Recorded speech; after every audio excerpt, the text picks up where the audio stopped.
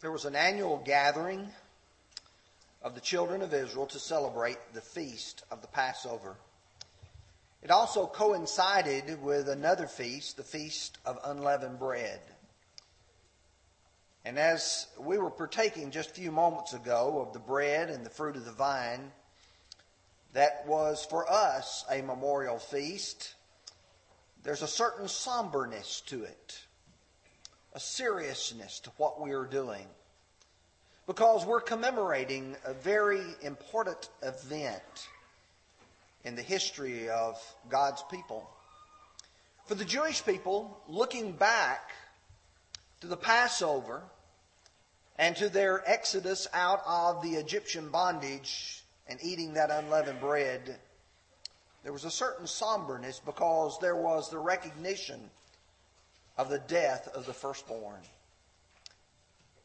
This occasion, when our Lord is assembled in the upper room with the disciples, there is a certain amount of sadness and grief because the Lord will soon die.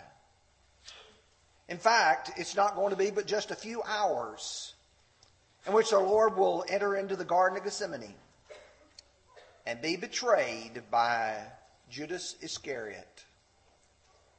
In fact, as we studied last Sunday from John chapter 13, the Lord announced the event of his betrayal and that Judas was going to betray him. But not only that, all were going to desert him that night. And the Lord was sad. The disciples were sad. If you'll open your Bibles with me now to John 13, I want to look at verses 33 and following as we set the stage for our study of John 14. John 13, 33. Little children, I shall be with you a little while longer. You will seek me. And as I said to the Jews, where I am going, you cannot come. So now I say to you, a new commandment I give you, that you love one another as I have loved you, that you also love one another. By this all men will know that you are my disciples, if you have love for one another. Simon Peter said to him, Lord, where are you going? Jesus answered, where I am going, you cannot follow me now, but you shall follow me afterward. Peter said to him, Lord, why can we not follow you now? I will lay down my life for your sake. Jesus answered him, will you lay down your life for my sake? Most assuredly, I say to you, the rooster shall not crow till you have denied me 3 times. Folks, those are some sad words. Jesus' departure was drawing near. And as you remember, he says, as I said to the Jews, where I am going, you cannot come. And he says, so now I'm saying to you. Jesus is going to go somewhere and they're not going to follow, at least not now. The Jews thought perhaps he was going to go among the dispersion, perhaps among the Gentiles. Where do the disciples think he's going? Maybe in their mind the Lord is going to go somewhere and be alone, be apart, be by himself. He did that frequently. Where is the Lord going? We don't know where you're going. We need more information. We need you to tell us what was going to take place. And the Lord is saying, you've got to learn to love one another just like I've loved you. Do you remember John 13, verse 1? He says, having loved his own who were in the world, he loved them to the end. What I want you to do is I want you to learn to love one another just like I have loved you. That's going to be necessary with me no longer here. But Peter's question in verse 36, Lord, where are you going? We want to know. Peter's willing to go wherever the Lord is willing to go. But Peter is going to deny him So not now, but later. Now that leads us into John chapter 14. Brother Danny read to us just a few moments ago those first 3 verses. What we're going to look at in John 14, verses 1 through 15, are this. We're going to look, first of all, at the place. The Lord says, I'm going away. Well, where are you going? We need to look at the place. Number 2, the Lord is going to talk about the way to get there. So there's a plan. And that involves some principles that need to be understood by us. Let's begin, first of all, looking again at verses 1 through 3. We're going to draw attention to some of the details here. Let not your heart be troubled. You believe in God. Believe also in me. In my Father's house are many mansions. If it were not so, I would have told you. I go to prepare a place for you. And if I go to prepare a place for you, I will come again and receive you to myself, that where I am, there you may be also. Now, the very first thing the Lord says, let not your hearts be troubled. I want you to imagine you're here, you're sitting around this feast. It's very somber. It's very sad. You know the Lord has announced his departure and he's going away. He's told Peter, where I'm going, you can't come. Would that disturb you? Well, I'm sure it would. Here's men who've committed years of their life to following the Lord. One of the things that perhaps would make me concerned is looking at the Lord's face. Because the text is going to tell us Jesus himself is troubled during this period of time. Look at John 12:27. My soul is troubled. And what shall I say? Father, save me from this hour, but for this purpose I came to this hour. What if you knew that within 12 hours you would not only die, but you would die an excruciating and a painful death at the hand of someone who hated you? You can say, well, it wouldn't bother me. I guarantee it would. I have seen people right after the doctor has told them, you're not going to make it. You only have a few weeks to live. And I've seen the sadness and the concern on people's face. They see it on Jesus' face, and it affects them emotionally as well. Chapter 13, verse 21, when Jesus had said these things, he was troubled in the spirit and testified and said, most assuredly I say to you, one of you will betray me.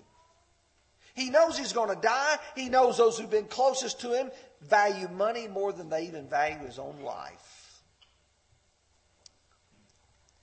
When I go to John 14, verses 27 and 28, he says, peace I leave with you, my peace I give you, not as the world gives do I give you. Let not your heart be troubled, neither let it be afraid. Jesus is trying to reassure them it's going to be okay. It will be all right. Chapter 16, verse 6, because I've said these things to you, sorrow has filled your heart. Verse 22, therefore you now have sorrow, but I will see you again, and your heart will rejoice. That joy no one will take from you. Folks, put yourself in Peter's place. Put yourself in Thomas's place or Philip's place and think about what was going through their mind. The Lord is trying to reassure them. So what does he tell them to do? He said, you believe in God, believe also in me. You trust God, trust me. In John 12:44, then Jesus cried out and said, he who believes in me, believes not in me, but him who sent me. If you trust God, then you've got to trust Jesus as well. Christ said, if it were not so, I would have told you. If this departure from this world and going to that place was not true, I would have told you. Now, why would he tell them that? It's because they're friends. Jesus doesn't look at these apostles as just servants. Do they serve? Absolutely. But he looks at them as so much more. In chapter 15 and verse 15, no longer do I call you servants, for a servant does not know what his master is doing. But I have called you friends. For all things I have heard from my Father, I have made known to you. Friends tell friends where they're going, what they're doing. If it were not so, I would have told you. In my Father's house are many mansions. You see, the Father's house is where God lives. In chapter 14 and verse 23, Jesus said, if anyone loves me, he will keep my word, and my Father will love him, and we will come to him, and we'll make our home with him. The Father's house. He said, we're going to welcome you, the Father and I, into the Father's house. That's a place that they're going to go. In my Father's house are many mansions. The idea of the word mansion came from the Latin Vulgate. The original word means rooms. In my Father's house are many rooms. And the idea is that there's plenty of room for everyone. There's all of you here to whom he's speaking. There's room. There's room for all of them who will believe on me through their word. John chapter 17, verses 20 and 21. Oh, there's plenty of room here for everybody. The Hebrew writer expressed it a little bit different. He says, for he waited for a city whose foundation, whose builder and maker is God. We sometimes sing about that pearly white city, whom John describes in the book of Revelation with such vivid detail. Hebrews chapter 11, verses 14 and 16, he talks about going to that place, to that country that God has prepared for them. Well, what will it be like? Someone says, what will heaven be like? When Jesus goes to prepare, what kind of place is he preparing? In Revelation 21, verses 4 and 5, and God will wipe away every tear from their eyes. There shall be no more death, nor sorrow, nor crying. There shall be no more pain, for the former things have passed away. Then he who sat on the throne said, behold, I make all things new. And he said to me, write, for these words are true and faithful. God's words about this place. Well, I could go on to verse 9 and following and talk about how God expressed it in terms of a city foursquare. That is, it's a cube. The height, the width, the length, and the depth are all the same distance. A street of gold and a sea of glass. Such a beautiful place, that beautiful pearly white city. Where is it? Oh, it's not here on earth. Jesus said, I go to prepare a place for you. He ascended. John chapter 3, verse 13. No one has ascended to heaven but he who came down from heaven. That is the Son of Man who is in heaven. Oh, it's not here, folks. It's where God is at. When the writer of the book of Hebrews described what Jesus did in John 9, verse 23, he was comparing the tabernacle temple that was on this earth to the one that was in heaven. And he talked about how everything had to be cleansed. And he said in verse 24, for Christ has not entered the holy places made with hands, which are copies of the true, but into heaven itself, now to appear in the presence of God for us. Jesus has gone to be where the Father is at. I am going to prepare a place for you. That's heaven. It's described as heaven. Philippians 3 verse 20, for our citizenship is in heaven. Colossians 1 and verse 5, because of the hope that is laid up for you in heaven. 1 Peter 1 and verse 4, to an inheritance incorruptible and undefiled, and that does not fade away, reserved in heaven for you.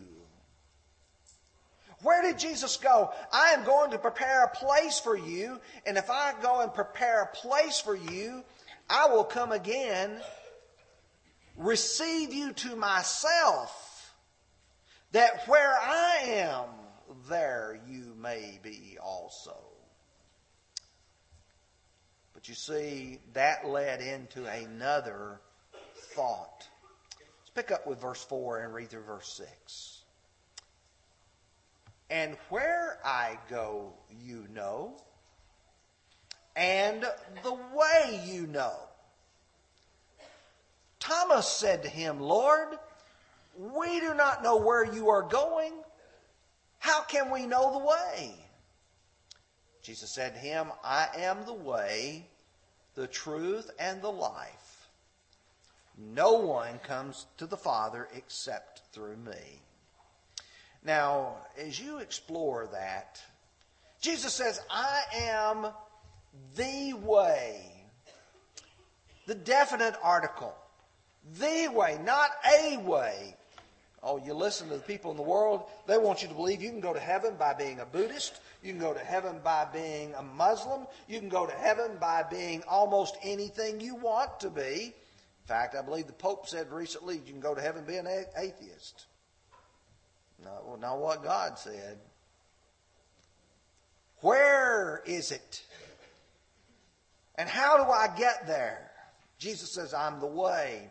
John 10 and verse 9, I am the door. If anyone enters by me, he will be saved. He said, I'm the door. You got to go through me. There's no other way in. The door. Isaiah, foreshadowing the coming of the church and God's people, used a figure that's so beautiful. He said, and a highway shall be there, a road. It shall be called the highway of holiness. The unclean shall not pass over it, but it is for others. Now listen carefully. Whoever walks on the road, although a fool, shall not go astray. No lion shall be there, nor shall any ravenous beast go upon it.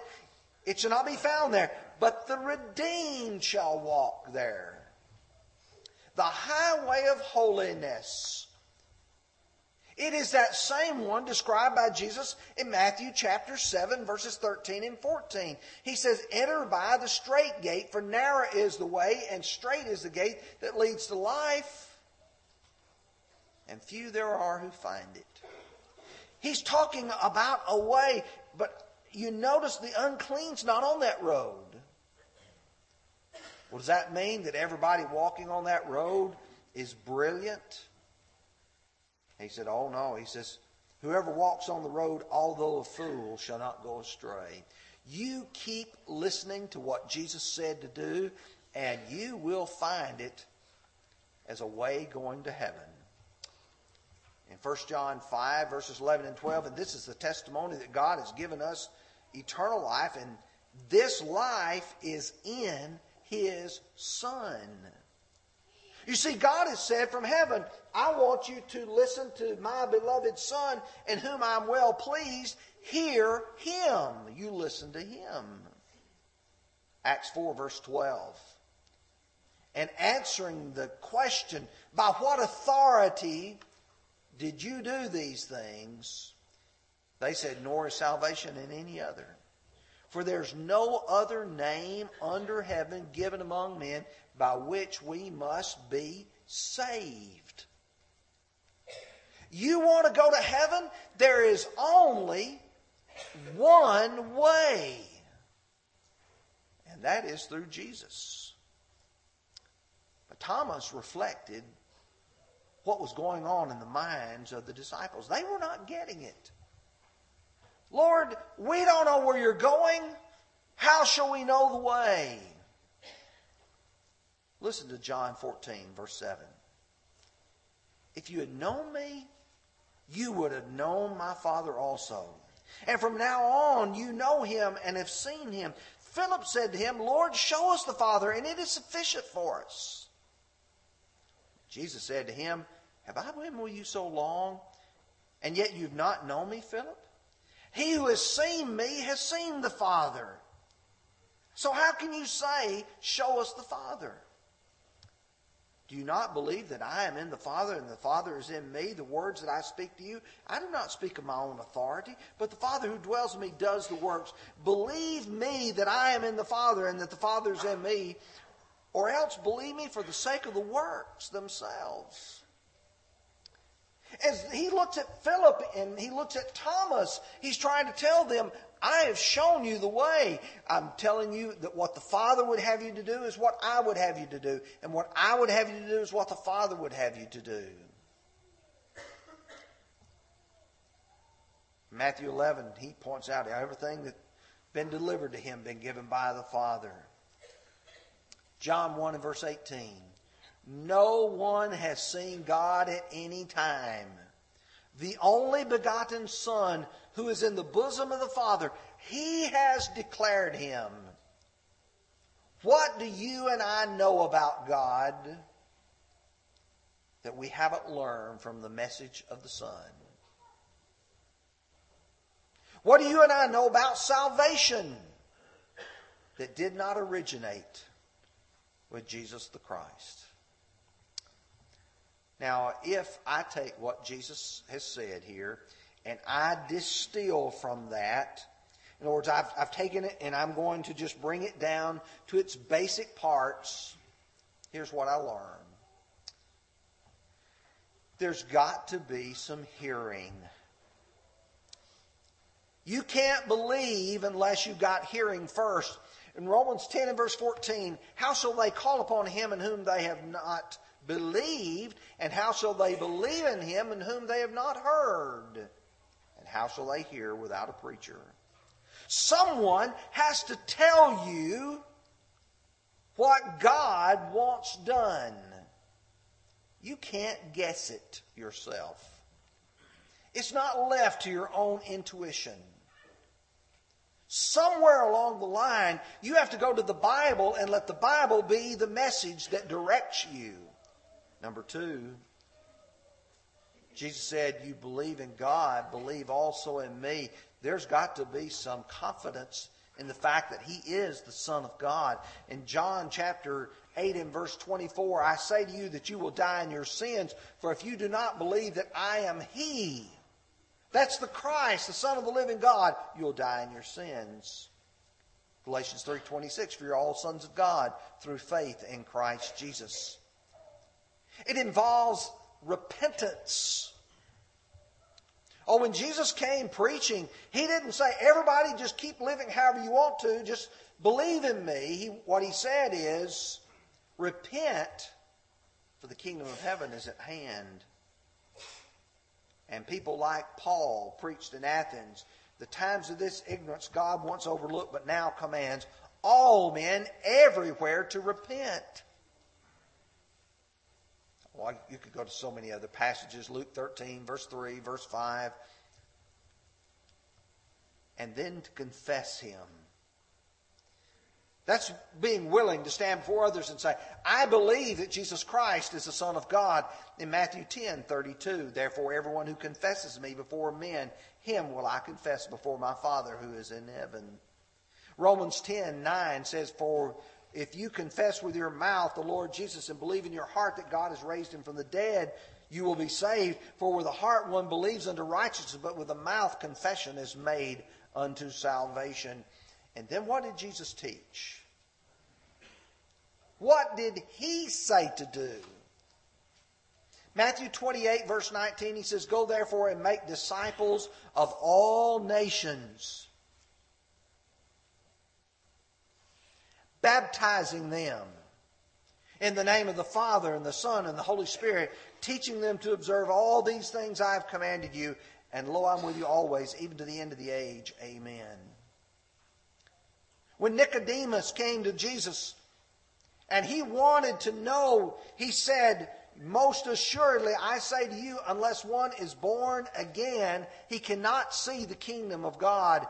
Nicodemus said to him, "How can a man be born when he's old? Can he enter a second time into his mother's womb and be born?" Jesus answered, "Most assuredly, I say to you, unless one is born of the water and of the Spirit, he cannot enter the kingdom of God." And some people would say, "Believe, obey, the work is done." No. It only really begins at that point that a person starts living a life abiding in Jesus' words, continuing to do what he says to do. You remember John chapter 8, verse 31? He said to those Jews who believed in him, "If you abide in my word, then you are my disciples indeed." Do you remember the writing of John in 1 John chapter 1 and verse 7? "But if we walk in the light as he is in the light, we have fellowship with one another. And the blood of Jesus Christ, his Son, cleanses us from all sin." It's a walking in the light. Now let me bring this down to some principles that you walk away with. Some things that you think about. Number one, Jesus and the Father are one. They are one in nature, who being the express image of his person, Hebrews chapter 1, verse 2. They are one in purpose. That is, they do everything for the same reason, for the same purpose. They are one in voice. Whatever the Father says, the Son says. Whatever the Son says is what the Father once said. John 10, verse 30, "I and my Father are one." John 12, 49, "I've not spoken of my own authority, but the Father who sent me gave me a commandment in what I should say and what I should speak. And I know that his commandment is everlasting life. Therefore, whatever I speak, just as the Father told me, so I speak." You believe in God, believe also in me. Do you believe there's a God in heaven? Well, yes, I believe there's a God in heaven. Do you believe that Jesus Christ is his Son? Yes, I do. I believe that whatever God the Father has said and whatever Jesus the Son has said is both true and righteous altogether. The second principle that you derive from this is that heaven is a real place that you have to prepare for. You will not arrive at heaven by accident. If you're sitting here this morning and you're thinking, "Well, I'm just sort of going along with the flow of people, and I'm just sort of taking as it comes," you will not get to heaven that way. I want you to listen to Hebrews chapter 2, beginning with verse 1. "Therefore we must give the more earnest heed to the things which were spoken, or we have heard, lest we drift away. For if the word spoken through angels proves steadfast, and every transgression and disobedience received a just reward, how shall we escape if we neglect so great a salvation?" I'm worried that some of you this morning are neglecting your salvation. You're just drifting along, following the crowd, and salvation is in front of you, and you're not reaching out and grabbing it, you're neglecting it. The third thing comes from verse 15 of this context. Jesus had said back in chapter 13, 34, and 35, "By this shall all men know that you're my disciples, and that you have love for one another." But that love is just not for one another. He said, "If you love me, keep my commandments." Now that was spoken to those apostles. 11 of them. Number 12 has gone to betray him. That is also spoken to us as well. If you love me, keep my commandments. Many people are troubled in the world, and they're looking for answers. Look at your life. What do you see? Do you see heartache? Do you see trouble? Do you see confusion? Do you see difficulty? As you think about the prospect of your own demise, the day of your death, are you ready for that? God continues to draw men through His Word. In John 6:44, "No one can come to me except the Father who sent me draws him, and I will raise him up in the last day. It is written in the prophets, and they shall all be taught by God. Therefore, everyone who has heard and learned from the Father comes to me." I don't want to beat around the bush. I don't want to be unclear. Don't want to waffle. Folks, your salvation is too important to allow a possibility to fix it to pass. You know, at the end of each of the lessons that we have here, we extend the Lord's invitation. It is an encouragement to those who are not Christians. You can do something about it. Come to the front seat. We'll sit down, and if you don't know enough, we'll talk about it. If you are ready to make a commitment, why not do it this morning? Why not become a child of God and leave here? Peace I give you, not as the world gives do I give to you. Jesus is offering a peace that passes understanding. And folks, those of us who are Christians, some of us are carrying around a very heavy burden of sin that needs to be lifted. And just like the song we sing, burdens are lifted at Calvary. The Lord's willing to take that burden of sin off of you. He's willing to forgive you of all the things that are amiss in your life. But you've got to come to Him. You've got to ask. Would you come while we stand and sing?